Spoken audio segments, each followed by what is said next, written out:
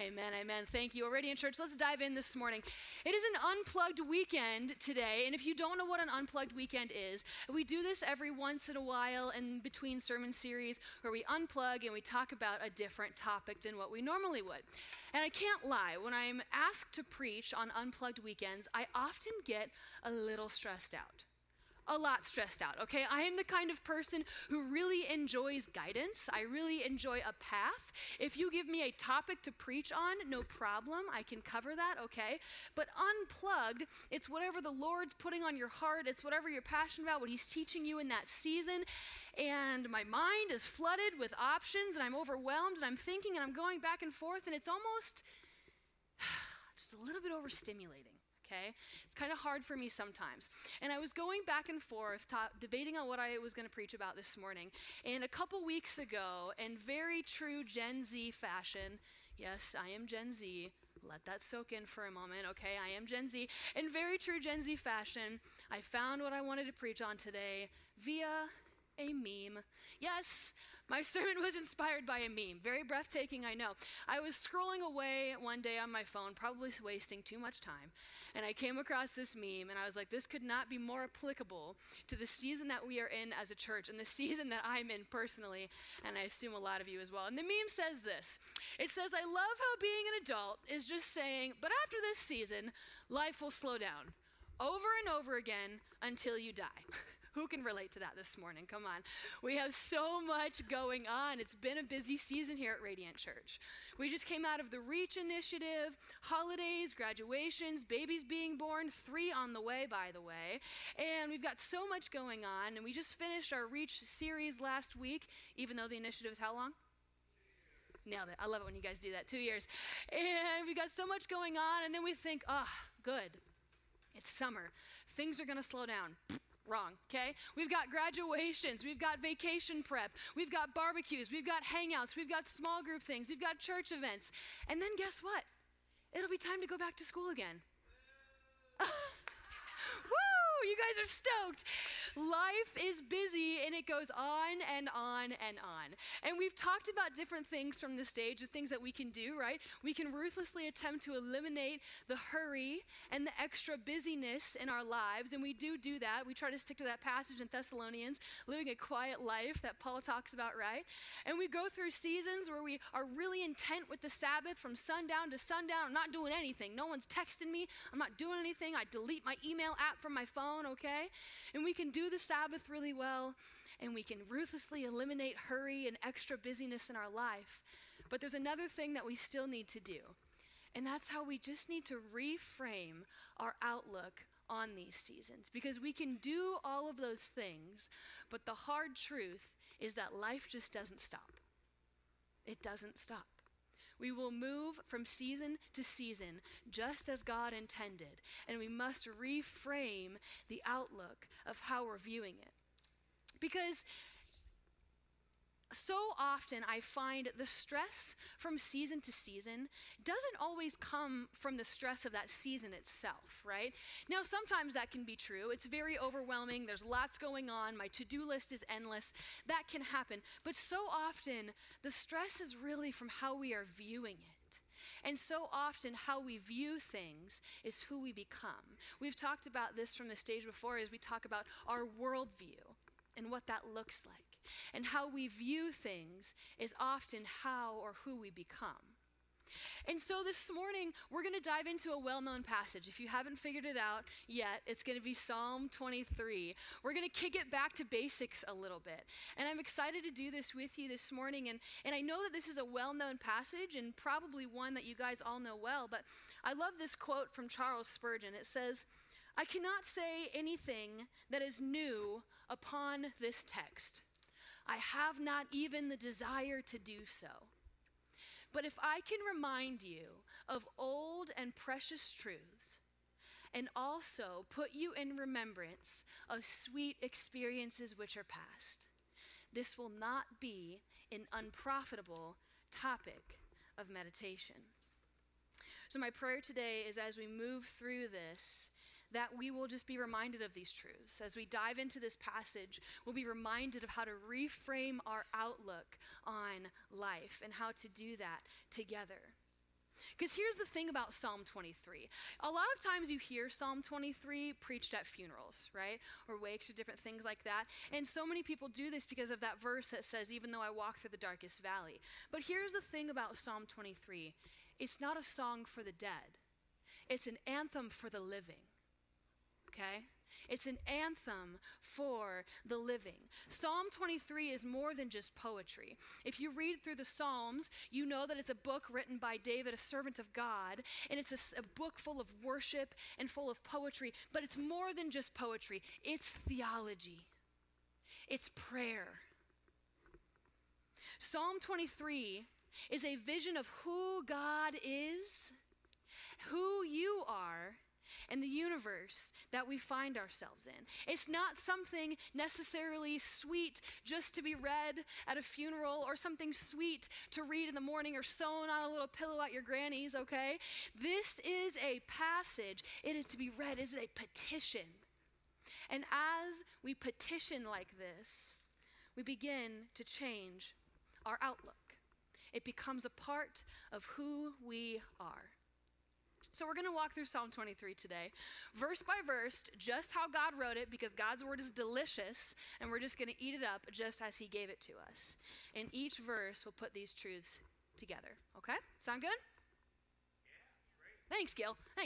Awesome. All right, Psalm 23, verse 1. Let's dive in together this morning. The Lord is my shepherd. I lack nothing. The Lord is my shepherd.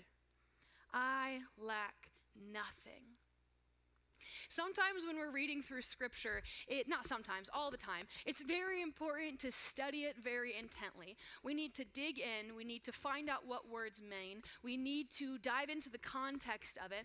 Why did God write this? And what passage are we talking about? That kind of thing.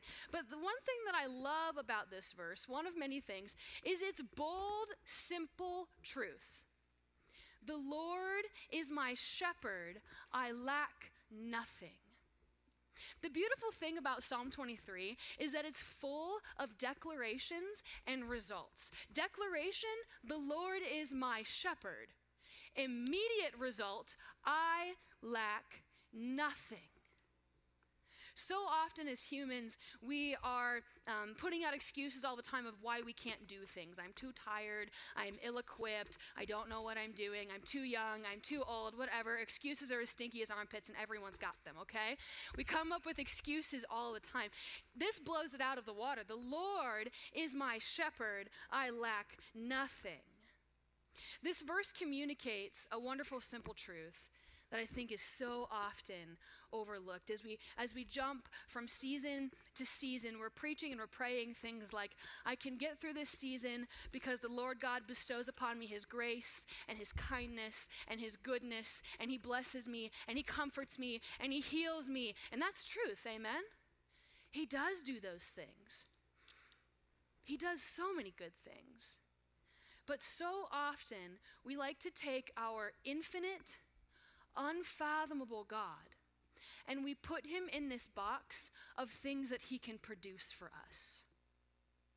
Our infinite, unfathomable God is more than what he produces. We get caught up in the what God can do for me, and we forget the promise that the promise of God is God. The promise of God is God. That's the first fill out on your worship guide if you want to check that out this morning. The promise of God is God. We talked a little bit about this on Good Friday, right?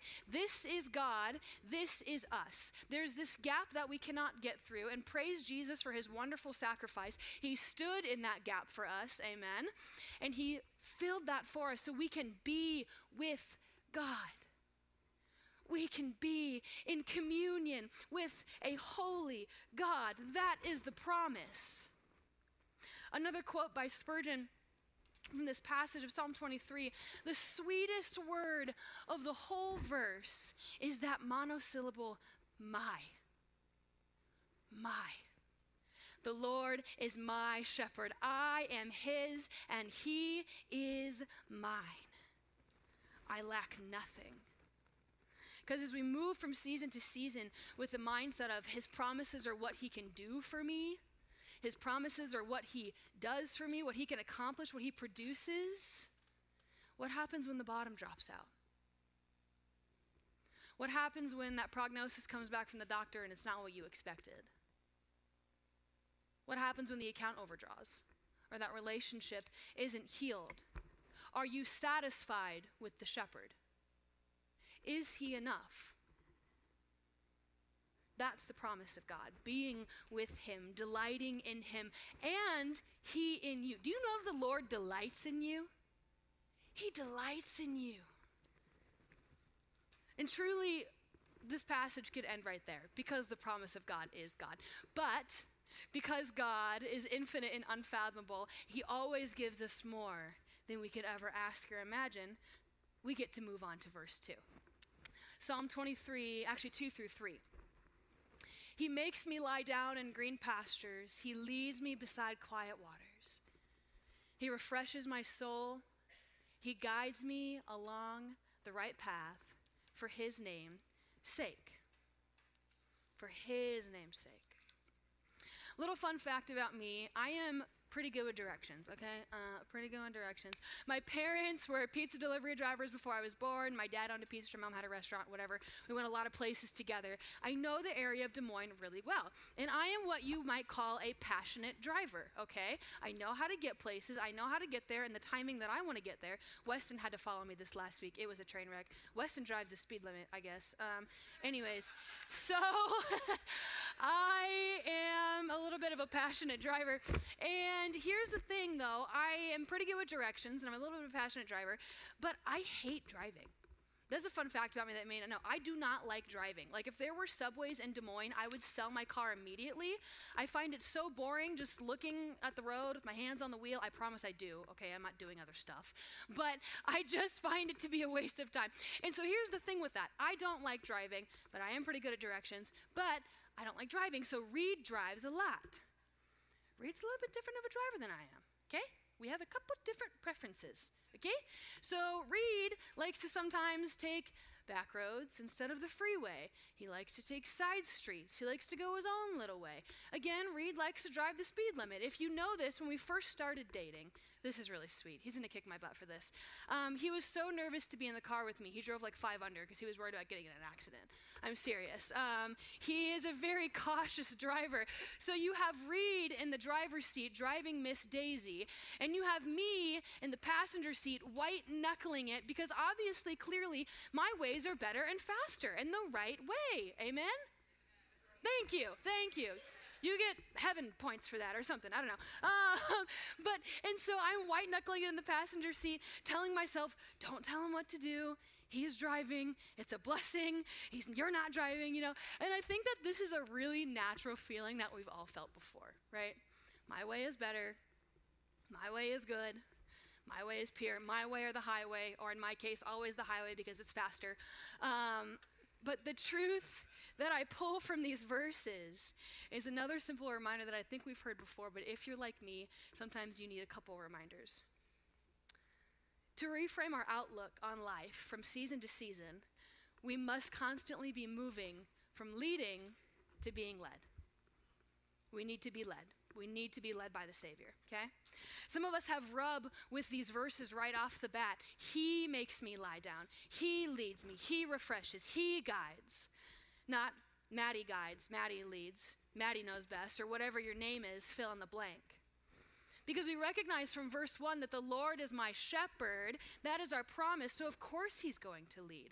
But actually putting that into practice, letting the Lord have control over our life, that's personal. And that cuts deep.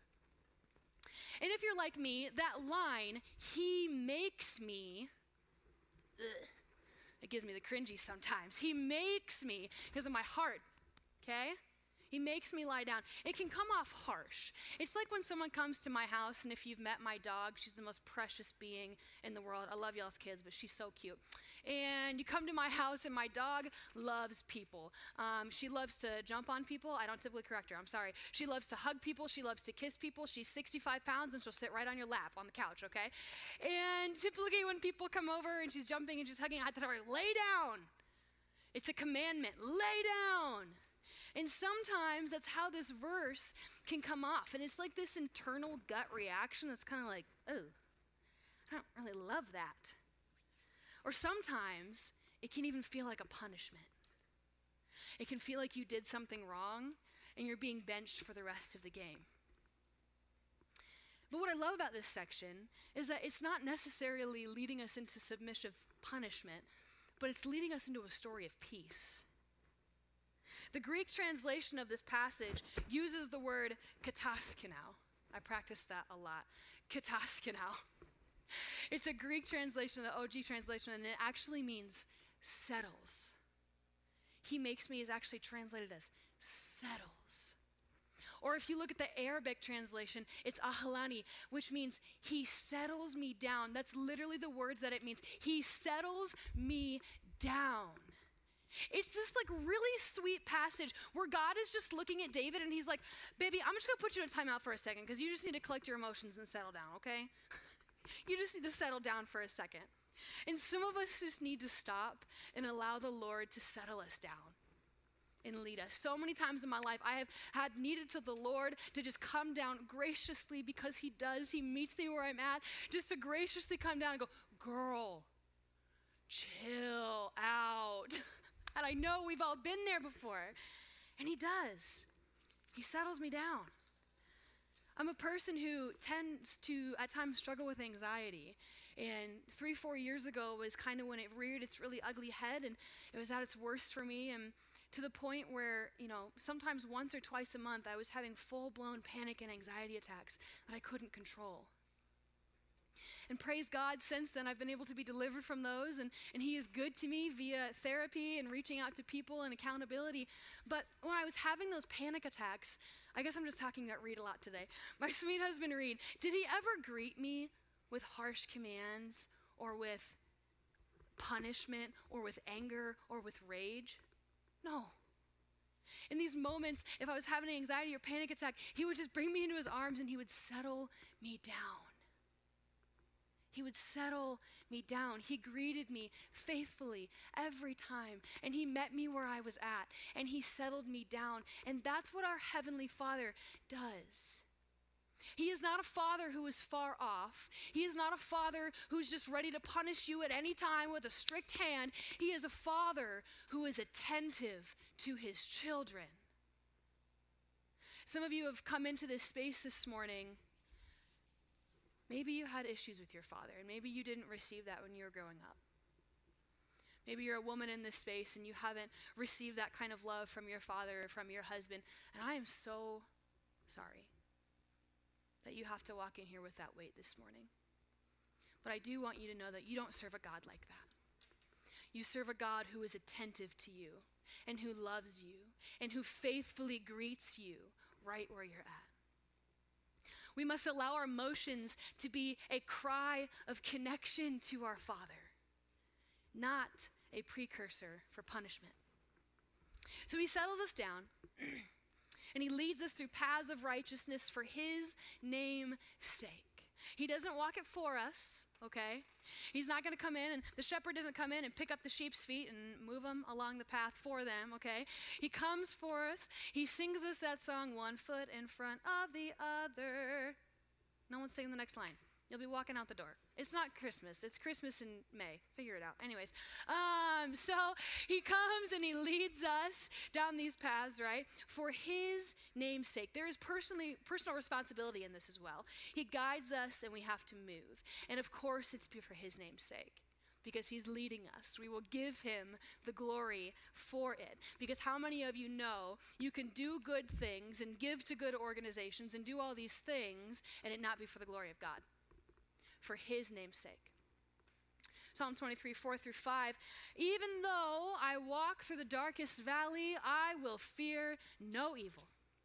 For you are with me, your rod and your staff, they comfort me. I love this. I pray this all the time. You prepare a table for me in the presence of my enemies. You anoint my head with oil, my cup overflows. Now at this point, this is the first time that David gets a little bit dark. We go from like these luscious waters and these green pastures, and then he's like, the valley of death, okay? If you read the King James Version, he gets a little dark, a little quick. But isn't that how life goes sometimes? When you can least expect it? But what you must notice in this passage here is he doesn't say, I camp out in the darkest valley. He doesn't say that I build a shelter and I hide out in the darkest valley. He doesn't say I get stuck in the darkest valley. What does he say? I walk, and I fear no evil. I walk through that valley. He doesn't get stuck. He can't see. It's the darkest valley. He may not know what's coming next, but David knows his shepherd's voice. He knows the voice of God, and he listens, and he walks, and he knows that his good shepherd is faithfully guiding him through this valley. The Lord is my shepherd. I will fear no evil. And this is not just some sort of fantasy or therapeutic temporary relief pill. It is a promise. It is the very presence of God. It is the power that the very presence of God brings peace to the people of God. The truth here is that my shepherd is with me. It's a guarantee. It's not a suggestion. He didn't say, I'll be with you if you're filling out this checklist. He didn't say, I'll be with you if you make sure to do this, this, and this. Right? He said, I'm with you. It's a guarantee. His presence is a guarantee. His rod and his staff, they comfort me. I love this. So we know that like the rod and the staff at times will like guide the shepherd on rocky terrain so he doesn't fall. The rod and the staff is also used to guide sheep back on the right path. Do you know what else the rod and the staff is for? It's for keeping the enemies away. Okay? They're going to use that staff, okay? And here's the thing. A lot of you know I grew up on the east side. Where are my east siders at? That's what I'm talking about. I can always count on you guys. I'm a proud East Sider, grew up on the East Side, born and raised. And if you know East Siders, you know East Siders are generally harmless, okay? But here's the thing. You don't want to go into an East Sider's house unannounced, okay? You don't want to just pop up in their business unannounced. Because the shepherd of an East Sider's household has two best friends, a beer and a baseball bat. Okay? Did she just say beer in church? Oh my gosh. Okay, so those are his two best friends, a beer and a baseball bat. And oftentimes that baseball bat is sitting by his bedside, maybe by his lazy boy recliner. If you're my best friend Kendra, it resides in her car, okay? A beer and a baseball bat. And here's the thing, if you go into an East Side shepherd's household unannounced and they're not expecting it, you're going to find out that that East Sider is a better hitter than Ty Cobb, Derek Jeter, Babe Ruth, whoever, okay? I had to look those names up. I don't watch sports. So here's the thing. We fear no evil because the shepherd of our household is up to bat. The shepherd of our household is up to bat. It says he prepares a table for you in front of your enemies. So God is setting this table for you, okay? Your enemies are out there and they're scheming and they're plotting and they're looking at how to attack you and take you down. And God is like literally just sit here and have a meal. Feast on my grace, feast on my kindness, feast on my goodness. And meanwhile, you've got God out there hitting home runs for you. Anxiety, bat. Fear, bat. Spiritual warfare, bat, bat, bat. No place here. Because he prepares a table for you in front of your enemies, and the shepherd of your household is up to bat. You're dining. You're walking through green pastures and still waters, and he's up to bat for you. That's who he is. Psalm 23:6. Surely, again, not a suggestion. Surely, your goodness and love will follow me all the days of my life, and I will dwell in the house of the Lord forever. forever.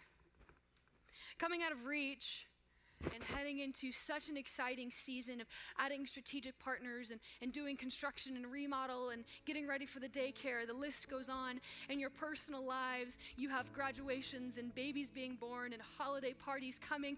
The list goes on. We move and we groove from day to day. And yet some of us are still wondering, in the midst of the goodness, when's the hard stuff going to come? Do I have any friends here who, like me, sometimes you kind of just wait for the bad thing to happen? I'm kind of that person sometimes. I'm like, all right, all of this is really good. A little too good. You know what I mean? And what about when it gets hard? And I have a spoiler alert for you, and I hope that you're just really encouraged by this morning. It's going to get hard. It's going to get really hard. And the trials are going to come. In John 16:33, Jesus promises it. He said, it's not a suggestion. He says, in this world, you what? Will have trouble. In this world, you will have trouble. I have people sometimes texting me or messaging me, Maddie, did you see the most recent political drama? Did you see the Target news? Did you see the Starbucks Red Cup? Did you see this? Did you see that? Maddie, the world is going to garbage. I'm like, read your Bible. That was already going to happen. In this world, you will have trouble. But that verse doesn't end there, because God gives us more than we could ever ask or imagine. In this world, you will have trouble, but take heart, for I have overcome the world. But take heart.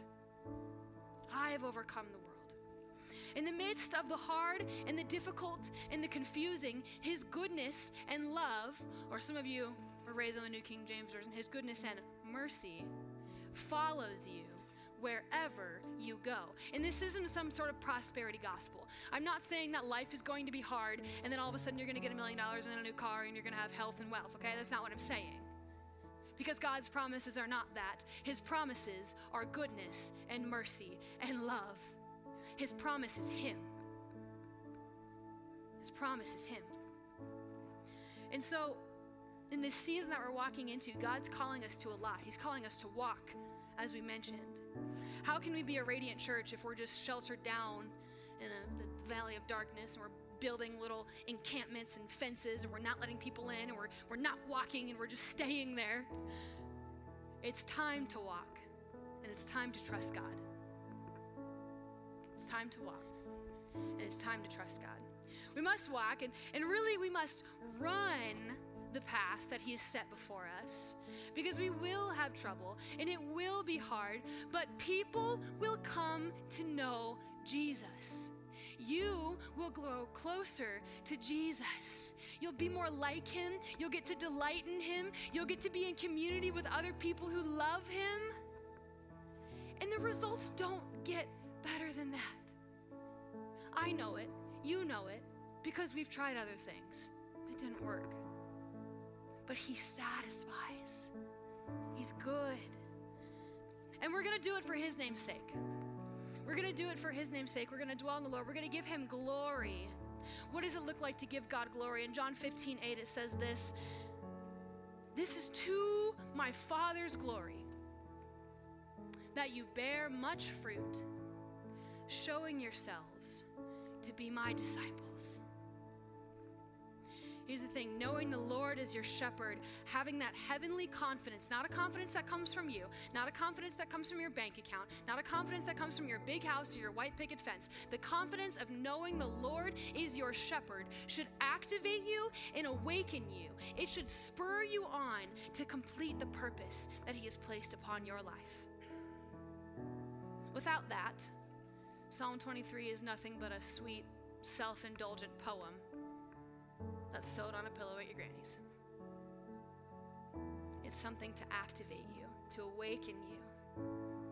We have work to do, and people need to know Jesus. Life is going to keep going on. My friends, it's going to keep being busy. We're going to do it together. Let us be confident. The Lord is our shepherd. He's guiding us in His will and in His timing for His name's sake.